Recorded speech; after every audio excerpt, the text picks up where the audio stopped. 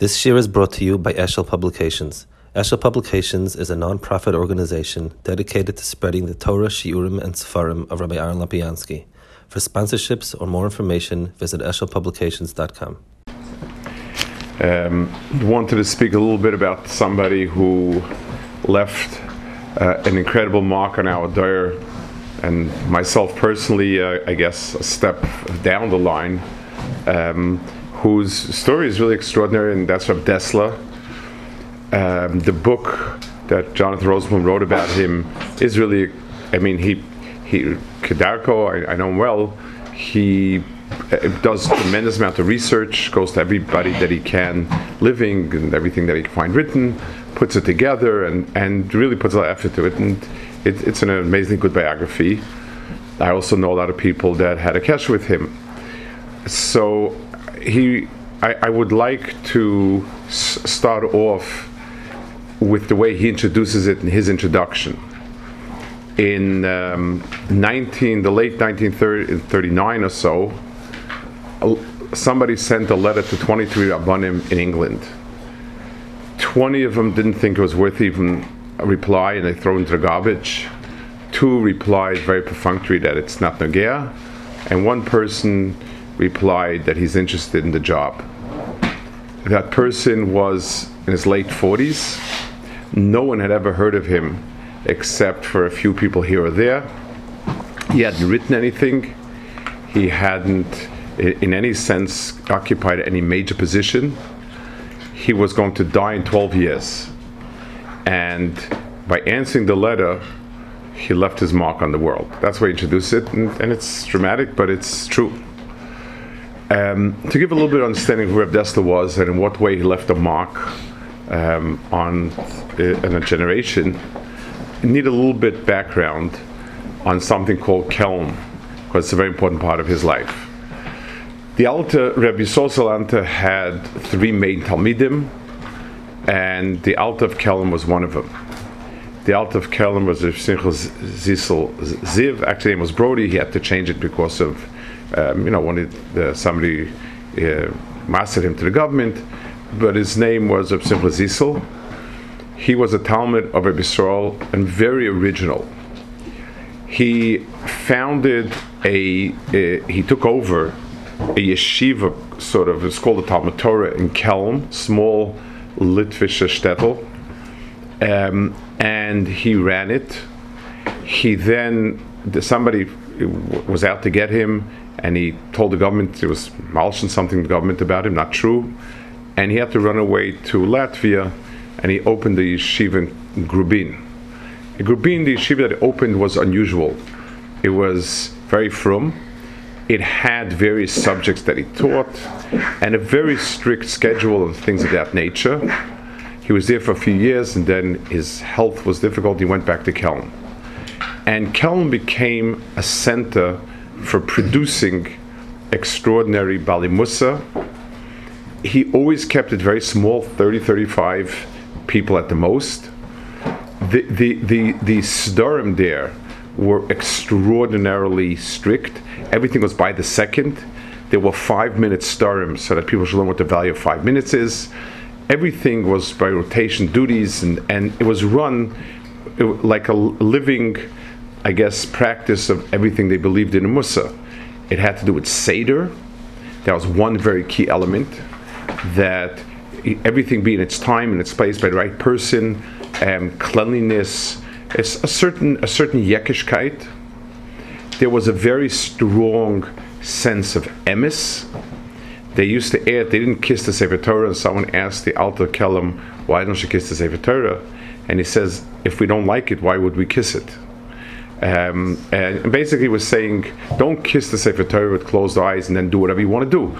If you're not holding by doing what it says, it's not, and it was quite unusual that way. He also had a certain breadth. They would learn certain Sfarim of Ramchal, which were unusual, was not current in those days to learn these things. That was considered, but by and large, it was a place for Anoshim Gdolim. Rabbi Yerucham Meir was there. Rabbi Daniel, who later became the Mashgiach in his last years. he never wanted to have a lot of people. He wanted to have a select few people. And Rav Dessler's father was one of his, I think from Grubinyet, he was one of his closest Talmidim. Rav Dessler's father was a wealthy man who was also in business, but extraordinary, was a Talmud Chacham and tremendous Bal Musa. Everything he did was, weighed and measured. He married Rabbi Yisrael Salanta's granddaughter. Rabbi Yisrael Salanta had a son-in-law, Grudensky, and he married his daughter.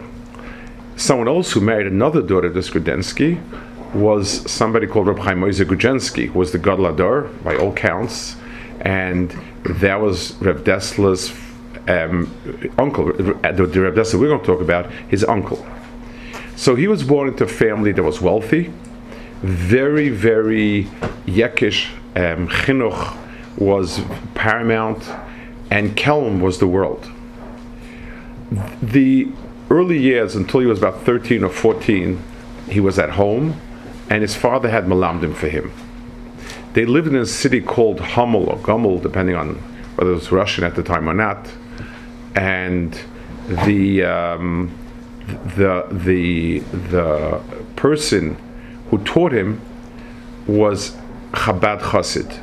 In Gummel, in Hummel, was a very big Chabad city. The person who taught him, the Melamed, was a Chabad person. And the family actually davened in a Chabad shtibel because in the main shul, there was way too much going on with Freie people and Frummer people and people coming and making scenes. Chabad shtibel was quiet and serious, and that's where it was. He had a very strong Chabad influence. His father also hired tutors to teach him Limudei Chol, and he had a grounding in mathematics. He'd read certain books that they felt were important to read.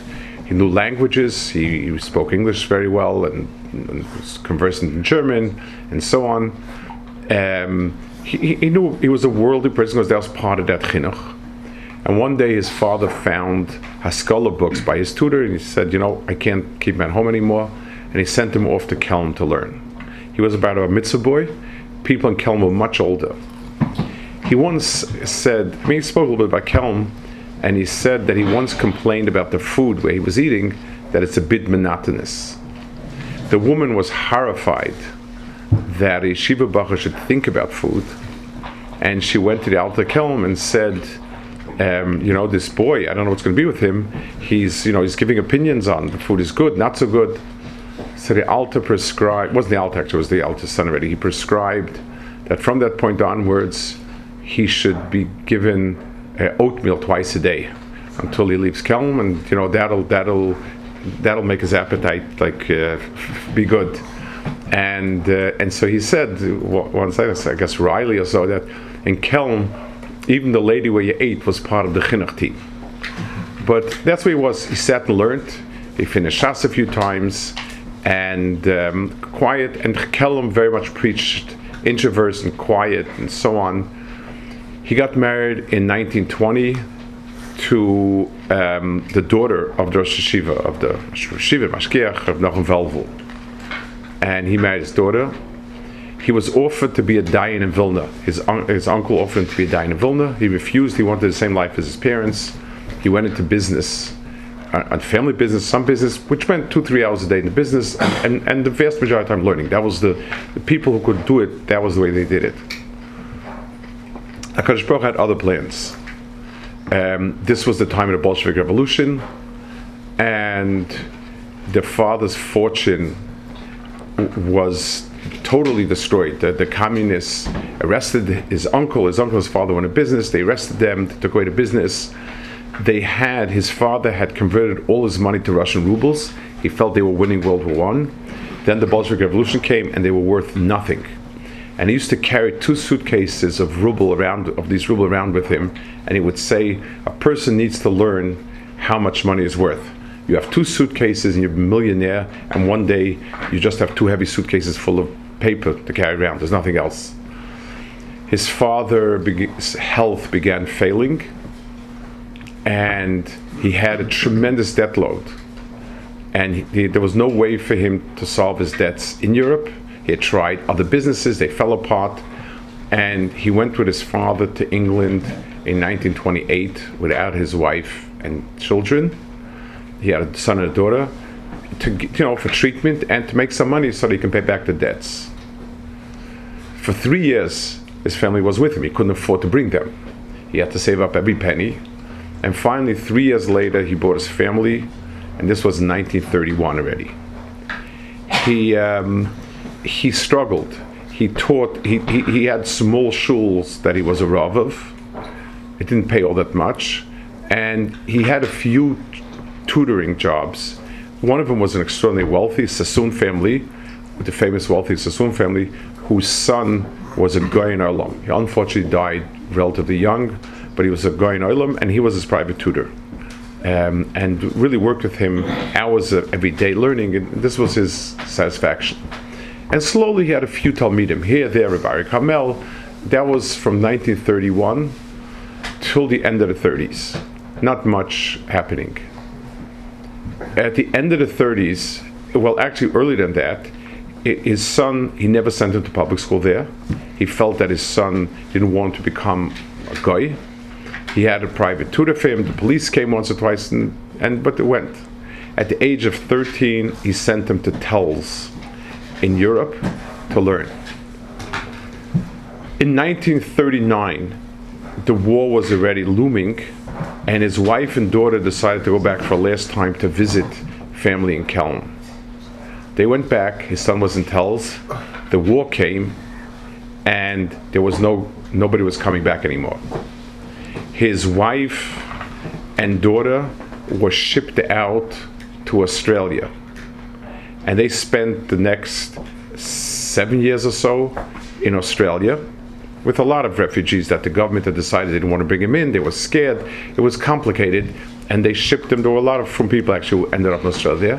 His son ended up in America, and for the next 7 years, he would not see his family again. In 1939, he was a Rav. In 1939, 1940, he fled London for the countryside because of the bombing. He got this letter that we started with. This letter was from a Dayan in Gateshead called Reb David Dryan. He had been very instrumental in getting the yeshiva going a few years before, and now there were a whole bunch of refugees, and he wanted to start a kollel for them. A kollel in those days was, just in England, had no shaykhs to reality. And he sent a letter to 23 Rabbanim that he would like them to become Rosh Kollel. 20 Rabbanim didn't bother to reply to the letter. They felt it's like a crank call, nothing worth replying to. 2 were more menshach. They said, we're busy at present and we don't think we can do it. Rev Dessler took the job. He felt he could accomplish something. And his Talmidim were very upset in London, so he basically agreed he would go in Gateshead most of the week and travel back once a week to London to attend his Talmidim. He'd write them letters, he'd write them shmuzen, and he said he felt that he lived on a train most of the time. The war years, which was from 40 to 46, 47, had he not been alone without his family, he could never have done what he did. But he went to Gateshead most of the week, kept his kesher Talmidim in London, and he slowly began to have Talmidim. The kollel in Gateshead got off the ground. They built a girls' seminary, and he started becoming a mashpia. He was a phenomenal speaker. He was an extraordinarily deep person, extraordinarily disciplined person, and he was able to give over a tremendous amount. And those wretched years he spent commuting back and forth, killing himself to do what he felt he was supposed to do. In 1946, he finally was reunited with his wife and daughter. They came, so a year after the war. His son had gotten married in America, and they weren't able to come, so all he had was letters. To show what Kelm is, you can imagine how lonely he was. In Kelm, they had tremendous self-discipline. And somebody was sitting with him, and a letter came with pictures. And the Reb Dessler picked it was clear it had pictures in it coming from Australia. And Reb Dessler took the letter and he put it down on a table. And his Talmud asked him, "What are you doing?" He said, "They taught us self-discipline. I'm going to wait a quarter of an hour till I open the letter." A person needs to be able to control himself in all matzavim. That was Kel Mechinach. His family was finally reunited in 1946. His son, he still hadn't seen, and I don't think till a year later they went to America and he was able to see his son. Married. He had a son, a daughter. His son, it was named Nachum Velvel Dessler. He passed away a few years ago. He opened up a yeshiva high school, a school in the Hebrew Academy in Cleveland. His children now run it. And his oldest son actually is a wealthy man who supports a lot of good things. His daughter married a very Hasidic person who opened Hasidic yeshivas, Dessler, very Chashatam Chacham, Hasidic person. At any rate, in 1946, 47, Panovich Rav approached him to come to Panovich Yeshiva and become a shgiach. He was very reluctant to leave England. On the other hand, it was an opportunity, and he wavered, and he said he'll come for a tekufa to try it out. He came for a few months to Eretz Yisrael, and he wrote that the depth of machshavas that he had in Eretz Yisrael, he never had in Chutz La'aretz. Eretz Yisrael is machkim. He has to go there. He went back, and he made sure that the kollel was properly taken care of. He had been raising all the money for it. It was supposed to be a shutz between him and Rabbi David Ryan, but Rabbi David was able to raise much money, and he raised almost all the money. The Sidrei Alimud, the Younger Light, everything was on him. And he said until that's not in place, he's not going to leave. He felt that it was in place, and it continued. And then he went to Eretz Yisrael. At Panovich was a big yeshiva in those days, had probably 200 Talmidim, was many ways the foremost yeshiva, Heaven Panovich. And he had a platform to say shmuzin like never anyone else. He said 3 times a week, and he blew people away. It was so different. The typical Musa shmuz was people getting up and very, very emotional about how bad you are and so on and so forth. He spoke depth, what we'd call today hashkafa, analysis of human nature. His first shmuz in Panovich, he quoted Reb Tzaddik and explained Reb Tzaddik. People were flabbergasted. They didn't know what Reb Tzaddik was. He was extremely, extremely conversant with all Hasidus. He had learned a lot. There were things he liked, whatever it is, and he said him over. There were tkufas when he would say names, and tkufas he wouldn't say names. People were astounded. There was somebody wrote that on a day that he said a shmuz, he would have trouble afterwards focusing on his Gemara because his mind was pondering the shmuz. It opened up a world to Litvish yeshivas that saw that had never been opened up before. There were people that were unhappy with it. There were yeshivas that were quite unhappy with it and told him, why doesn't it just stick to the normal? Well, what's this all about? We never heard this before. It's not. There were plenty of people that were kind of, let's call it icy towards it, but he had Talmidim that were believe of nefesh. They felt he changed their lives, and these were very big people. And one of those people had a profound influence on me, and that was Ramesh Shapiro. He was Sach HaKol from 1948 to 1948-49. He was in America for a few months to visit his children for the first time, his son, and he passed away in 1953. He was in his early 60s, 61, 62.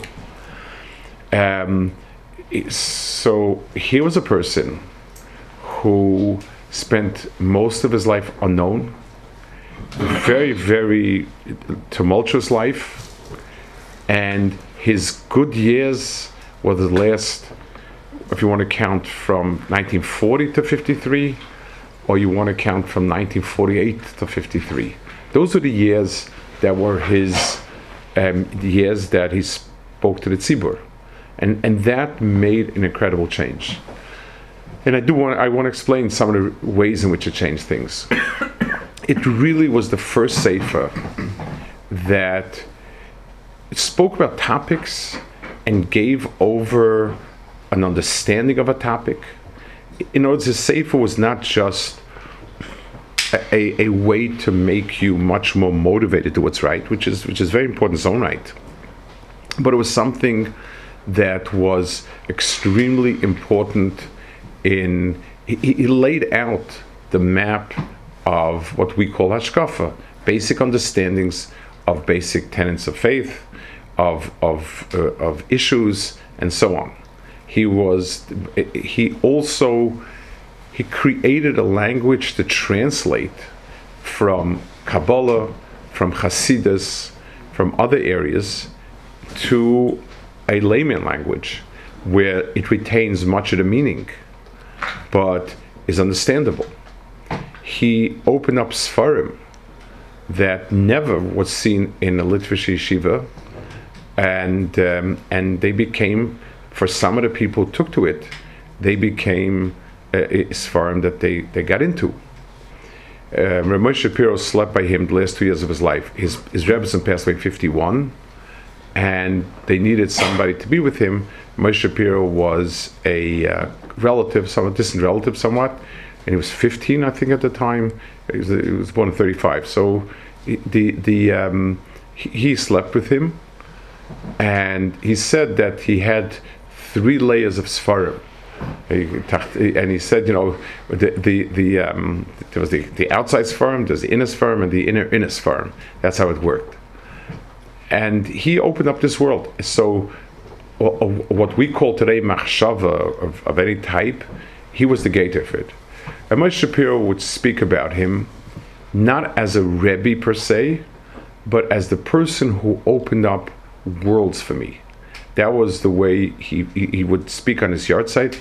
His yard site. He would speak every year on his yard site. He would say a shmuz for the person who gave me he opened up the doors for me. That's the way he described it. He didn't learn most of his things by him, but it was the person that gave him open. I want to tell over 2 stories that I heard, one from Moshe Shapiro and one from someone else who was in the house there at some other time. First, the other story. I once had a yid here, Rav Ozer. He's the Menayel of Lomja, same age, and he said that Rav Dessler, in his apartment in Bnei Brak, the last year or 2 had, people here wouldn't know what it is. In the old days, before they had like deodorant spray, like sprays, so if a person wanted perfumes, women, they would have like this crystal bottle with like a tube and a hand pump. And you would perfume yourself with it. It was a very feminine kind of, not yeshivish, let's put it that way. And he had one on his counter, and the Bachrim were there one Purim, and they shepherded him about it, and he didn't say anything, just smiled, and they made some comments about it and that. I think this person, Rav Ozer, told me that after Rav Dessler passed away, Moshe Shapiro told them, let me explain what it's about. He said when his Rebbetzin passed away, he would give his laundry to someone else to do it, we outsources, whatever. He felt, how can I make somebody else unpleasant to give him things that don't smell well? So he would spray his things with perfume before he gave it, so the person shouldn't be nifka from the re'ah. This person's business was doing laundry, but his adinas hanefesh, that's what that thing was all about. Another story Moshe Shapiro told me once was, he was a young boy when he was in Rav Dessler's house, and he was reading poetry, secular poetry, not from poetry. He had a liking for things. Moshe is very broad, and he liked things. And Rav Dessler caught him. And Rav Dessler told him, if you enjoy poetry, then you must make a seder in Maral. In other words, what's special about poetry is the ability to say things in metaphor rather than in prose. You're saying things dressed up as something else, and that's its beauty. That's the beauty of poetry. You're putting it into something that gives an atmosphere, a lens of certain air to something. And in a different way, Maral is the same approach to it. And I think he felt that this was a turning point in his life. He was, I don't know how old Ramesh could have been, 15 at the time, 16, but he felt that this made a difference. But the tremendous understanding of people and human nature, that story, somebody else would be, would shake him, would whatever. He immediately understood that he has a need that's not being fulfilled by just the Gemara, and that need would be parallel somewhere else. He didn't publish any Sfarim while he was alive. He used to write stencils, he would stencil them off to the people back in England. When he was in Gateshead, he would write to people in England, and so on and so forth. Lemais, after his Ptira, two of his Talmidim took all the stuff they'd written, the letters he had written, and the shmuz that had been written down, and so on. They put them together as Michtav Melio, and that's where the Michtav Melio comes from. In my days, when I was growing up, Michtav Melio was the go-to sefer for any hashkafic issue, and the things that he said were considered to be the aleph beis of any type of hashkafa, of understanding, basic understandings. He pioneered. He was able to converse with all sorts of academic people, Freie people, different people, and he understood their world, understood the language, and he was makar of a lot of people. He was probably the first person who was makar of people, because people took to him. He also was able to address modern issues, science, things of that nature, because he had to deal with it. People in England were not yeshivalite. They asked questions and he gave answers, and much of what he wrote is become like the basics of what we call the hashkafa. So upon him, it's an extraordinary life because he had almost no life. He was nifted at 61, 62. He spent most of his life in obscurity. He got married and came out, never got a chance to see his family. To think it is that, 7 years, 8 years after you're married, you're gone for 3 years total. 3 years gone means 3 years gone, not seeing it at all. And then sending your son away at the age of 13, 14 and not seeing him till he was married already with a kid. The first time you saw him, he was married with a kid. Not seeing a wife and daughter for 6 years. Your daughter you left her a little girl, and she's a grown woman when she comes back. He recognized the hashkach in that. Had he had a family at that time, he couldn't have done what he did. And his aura would never have shown in the world. He built, in England, Torah is from that nexus in Gateshead between the Kollel. The yeshiva was there already, but the Kollel became an extraordinary, powerful institution. The girls' schools, the shiurim for Baal Batim, the Talmidim he collected, and so on, that built up, that began the push for Torah in England. He came to Eretz Yisrael and established a cadre of people, Reb Chaim Friedlander, Moshe Shapiro, Rabbi Yisachar Meir. These were people that he had a profound influence in the world of machshava, in the world of understanding. It opened up for the people who wanted, needed, and Deirish Hashem in this path, the ability to talk about it, the words, the language, the setting, the everything about it. Everybody, Rav Moshe Shapiro was a giant, but the yesod of it came from Rav Dessler being able to give him that transition to it. Not only telling them, but giving the explanations. It's a very, that connection where you can connect from one language, the patch, they can connect from one language to another language, was the critical piece. And then he comes to Israel, and 4 years later he's Nifta, 5 years later he's Nifta, and in those 4 or 5 years, that's when he left his impact on the world. His entire life, his entire short life, was a preparation for those years, and that's when his Torah came out. It's an extraordinary story, and it's something that his yahrzeit is Chof Dalet Teves, a month from now, and it's something that I see what I got as being mostly Rubik called from Moshe Shapiro, and Moshe Shapiro's starting point, the one that everything starts with, was Reb Dessler. So I'll go upon him. It's a life well worth pondering.